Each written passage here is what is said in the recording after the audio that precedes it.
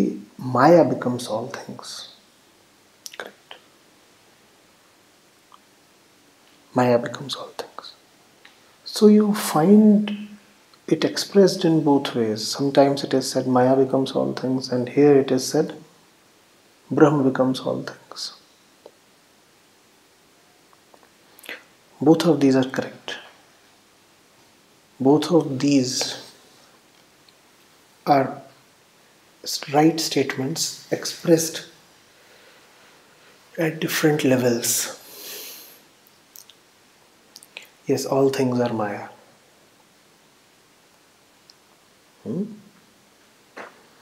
But Maya, we had just said, is nothing but a great power inherent in Brahm. Maya is the very freedom of Brahm to be and then to not to be.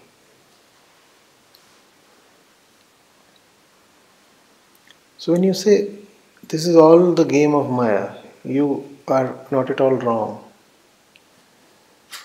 And it is quite useful to say all of this is the game of Maya, especially when you feel quite charmed and enthralled by all this. Then it pays to say all this is Maya. At the same time, it has to be remembered that Maya has no power or agency of its own. There aren't two competing truths, Brahm and Maya. And this is where the Upanishads greatly differ from many other philosophical streams.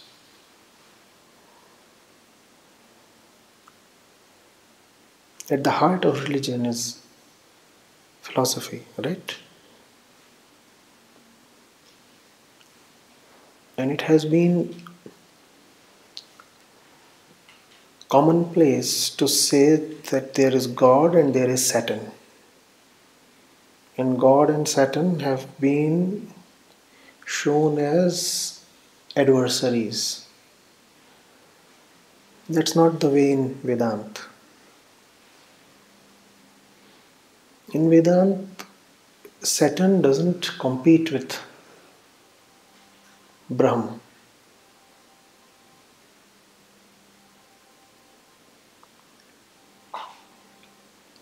In Vedanta, Satan, who can be broadly equated with Maya, is rather the power of Brahm to do as Brahm pleases.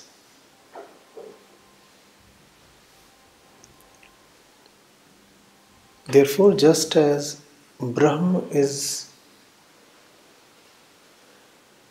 timeless and birthless,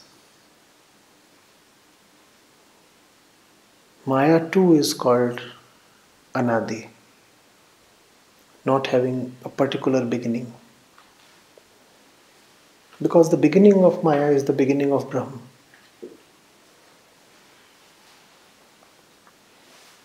However, Brahm cannot come to an end, Maya can come to an end.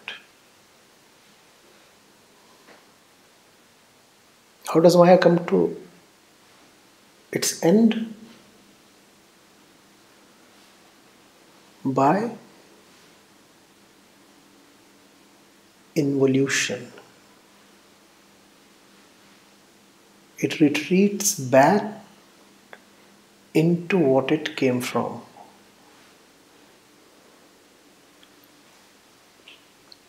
Getting it?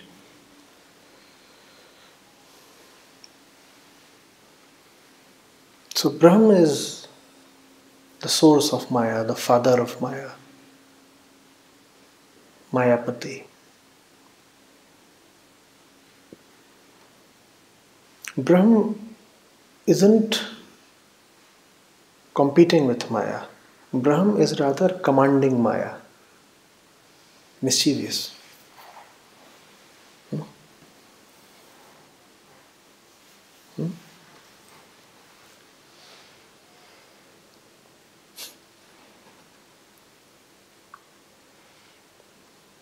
That's the reason once I said that after the session is over,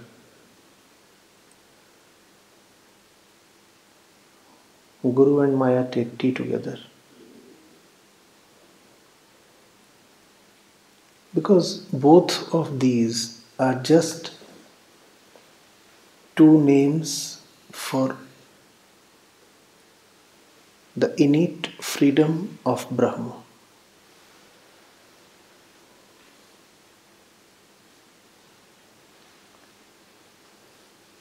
There is the freedom of Brahma to forget itself, that's Maya. There is the freedom of Brahma to remind itself of what it has forgotten, that's Guru. Guru and Maya are one in a very fundamental way.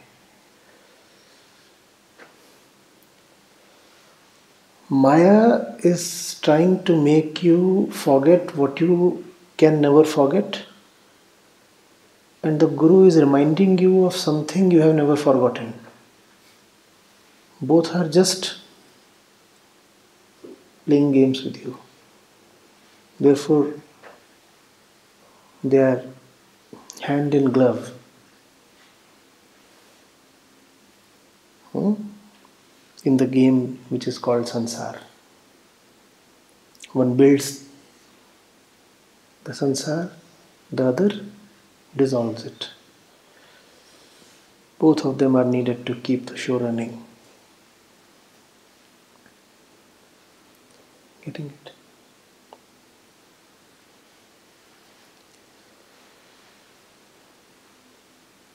You never know, it might be a double role.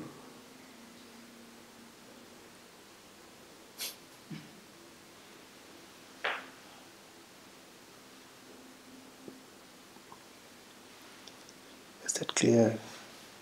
What does that mean in terms of your day-to-day actions and decisions and everything? Be very careful when desire arises.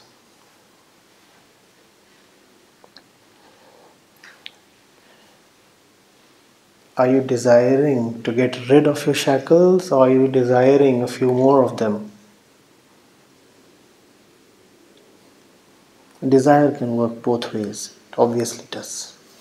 Unfortunately, for most of us, desire works the wrong way. What are you desiring? And you need to desire because you are stuck and shackled. You cannot say, I don't desire anything.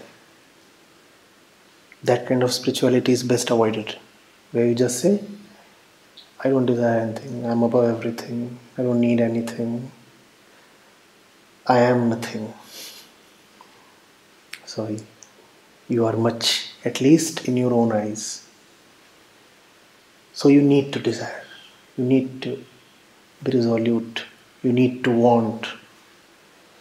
You need to want, and if you want wrongly or badly, then you've had it. So you cannot not want. You're pushed into wanting, and if you want wrongly, the punishment will be that you'll need to want more and more. Now that gives us a cue regarding the nature of the right want. The right want is that which will lead to progressively fewer wants. The wrong want is that which will lead to more and more wants.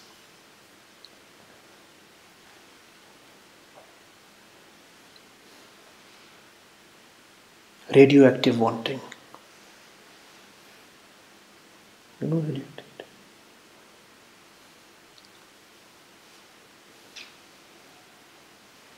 Hmm?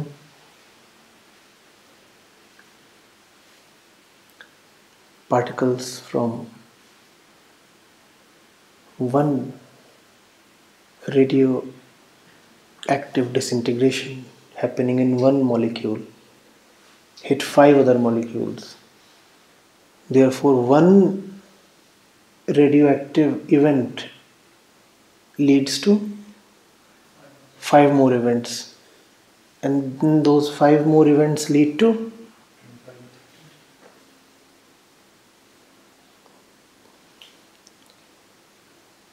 so we are radioactive people.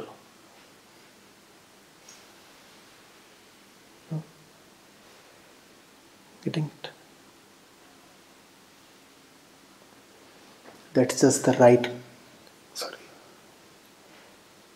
Uh, did I just say the Guru and Maya are. Well, that's just the wrong kind of desire. Ask yourself. Ask yourself.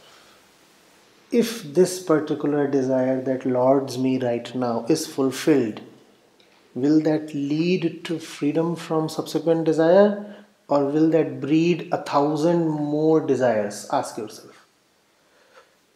And if you are honest in asking, then the answer will decide for itself.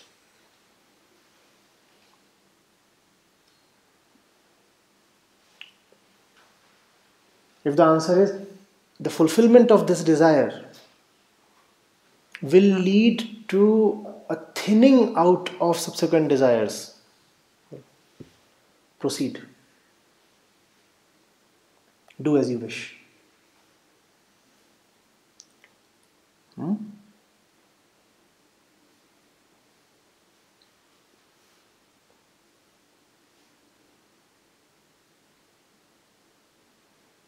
Or will wants lead to more and more wants? Caution. Don't think of yourself as some kind of divine exception, because you are not. Because all of us are fundamentally manifestations of the same I tendency. Therefore, others are a good example. See what happened to those others who took the same route that you are now contemplating. Because our lives are the same, because our fundamentals are the same, therefore our desires are also the same, right? We are hardly unique in any aspect of our life or wants. So that which you are desiring today has been desired by 1 billion people ahead of you, right? See what happened to them. Don't just keep deceiving yourself by saying, well, I know that if I fulfill this desire, I'll not require anything else. No. There have been so many others who did what you are thinking of doing now. What happened to them? The same fate awaits you. You cannot escape the fact. See, if right now you're desiring just the same thing that billions before you desired, are you really different from those billions? Aren't you desiring exactly what billions before you have desired? Tell me, are you different from them? Look at the facts. Are you? Are you? No. So then, how do you convince yourself that once you have fulfilled this particular desire, your fate will be any different from that of those billion others? But that's the internal deceptive logic we offer ourselves. No? My case is different. Your desire is the same, but your case is different. Exactly how? No, no, no. All took the same road. and vanished into the darkness. But my case is different. I'll take exactly the same road and return, and not only return but return illuminated. They were fools who disappeared. They were not fools, they were just like you. The proof is, what's the proof? They took the same road. So far you have been exactly like them. How do you propose to be different a few hours hence? That's the trick of future, no? Because the future is not upon us yet. Therefore, we get the dangerous freedom to hope. We hope that our fate will be drastically different from the others who went before us.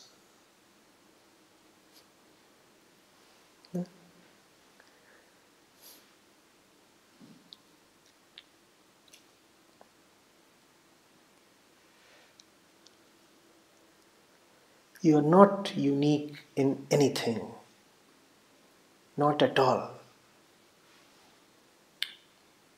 Which is bad, but then we said let's make the best of a bad situation, which is very bad.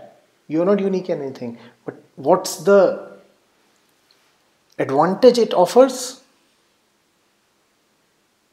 Because you're not unique in anything, therefore you can use the example of others to see what's going to happen to you. Had you been unique, then new things could have happened to you. Are you unique? Seriously? Look at the way you're looking at me. A billion people before you have looked exactly the same way at somebody. How do you think you are any different?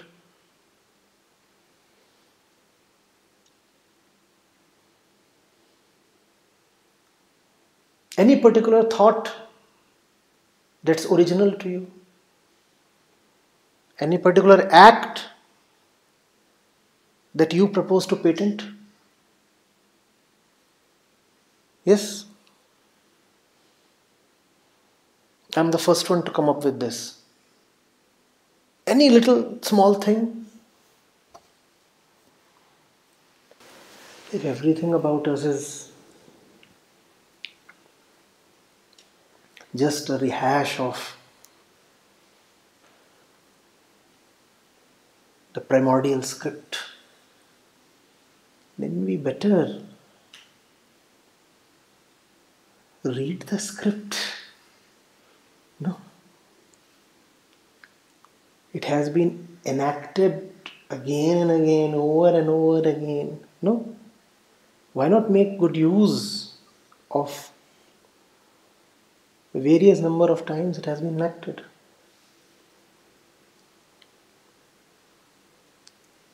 Are you getting it? So be careful. If you desire what everybody has been desiring, you will get what everybody has been getting. And what everybody has been getting hasn't been too good. Has it been? Has it been? And if it has been that good, then why do you scoff at other people? Why do you spit at the past? Why don't you like what your parents and ancestors and all the people around you have been doing? Strange is our situation. On one hand, we do not like what has been happening before us and around us. On the other hand, we do exactly what our ancestors and our neighbors have been doing. Superficially, we want to be different. Right? The brand of your jacket is probably not the same as that of your neighbor. But the jacket is the jacket nevertheless, irrespective of the brand, no?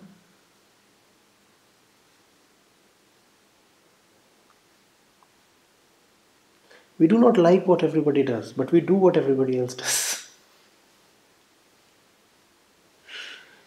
And then we hope for a different result.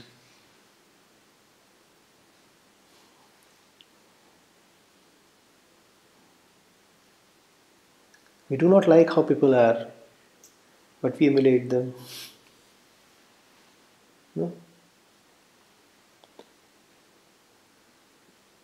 And to keep our dignity intact, we tweak our actions just a little bit.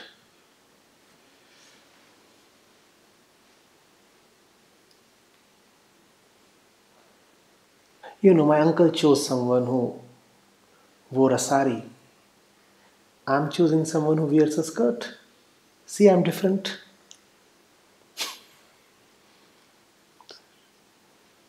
Doesn't matter.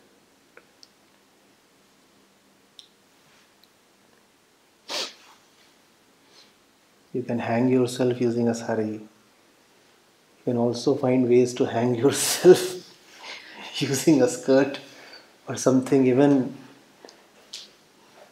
shorter than that.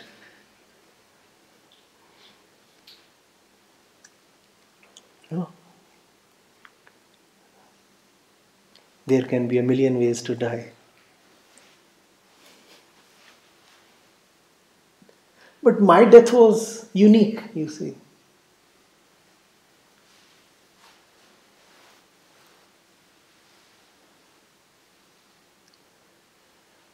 My uncle died by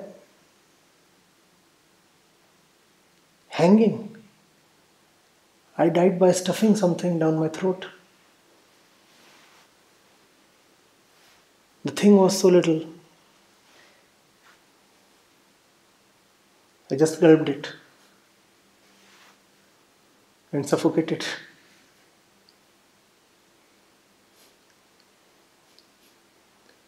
I'm unique.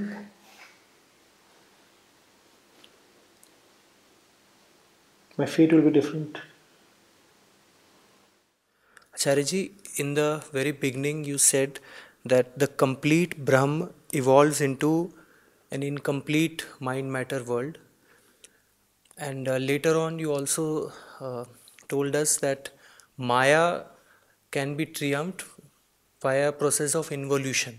So, my question is based on this evolution involution uh, problematic.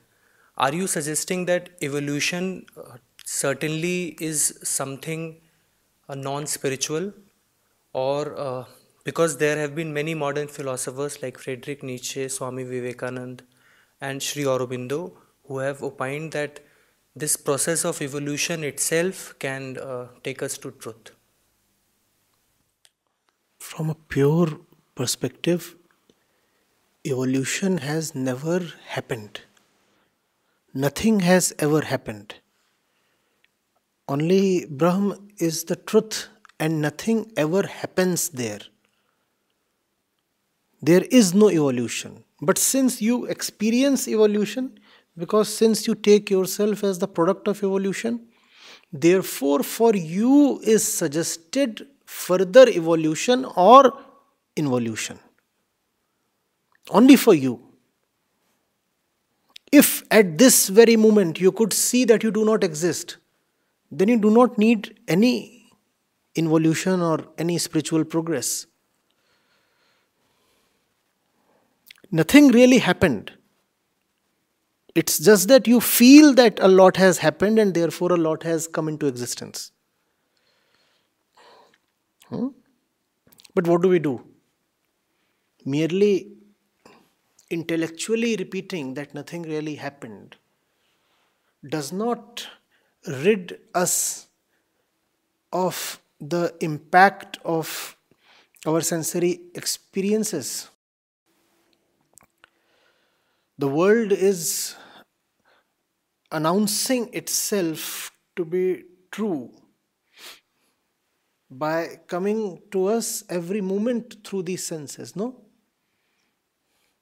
In fact, the world is beating us down into accepting itself.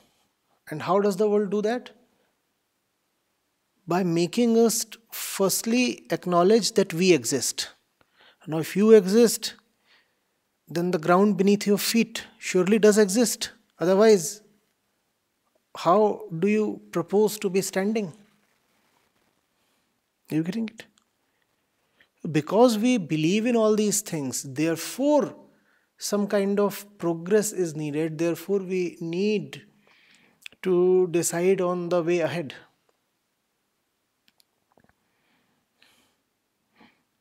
If with one blow of your resolute determination, you could just in a flash see all this as false, then you don't need any progress.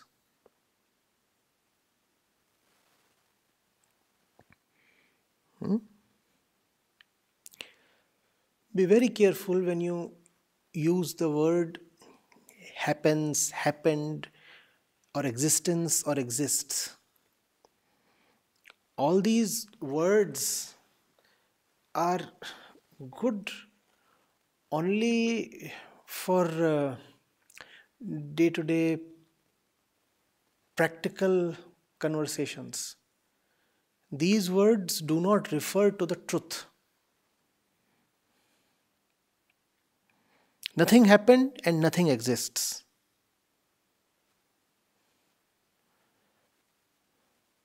The happenings and existence are your bondage. Illusion is another name for bondage. All happenings, all existence is illusory.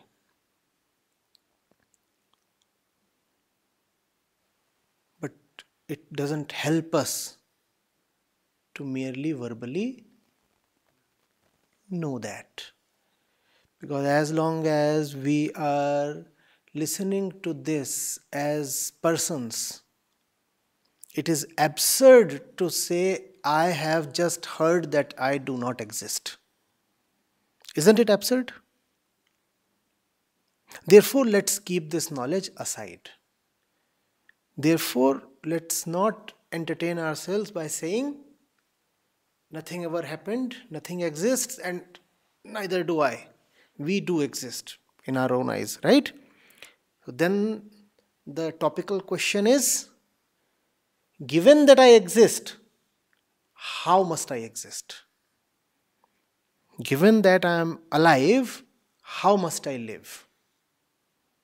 That's the beneficial question to ask. But never for a moment must you take your existence very seriously. It's a difficult thing to ask for. Because on one hand, you have to take decisions as the existing one. On the other hand, you have to try your best to remember that you really do not exist. So it's a very difficult balance to achieve. To act vigorously while remembering that no action is going to change anything at all. Because no action is really happening. But that's the essence of all spirituality. To partake in these two opposites simultaneously. To concurrently act and know that all action is illusory.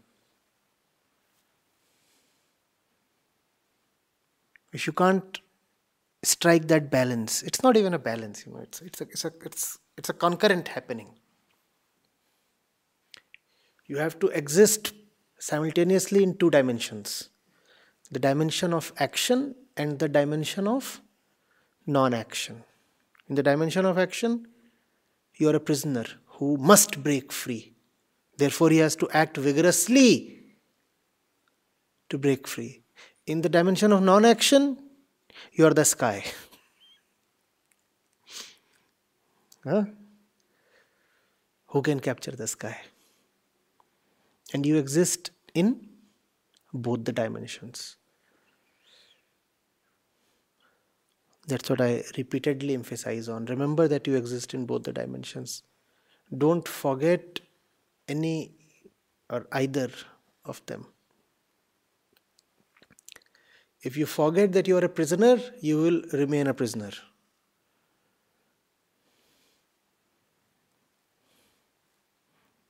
Right? Because you will not even try to break free of the prison. And if you forget that you are the sky, then even if you break free from the prison, you will have nowhere to go to. You will just land in a bigger prison. Because you have forgotten that you are the sky. How can there be freedom now?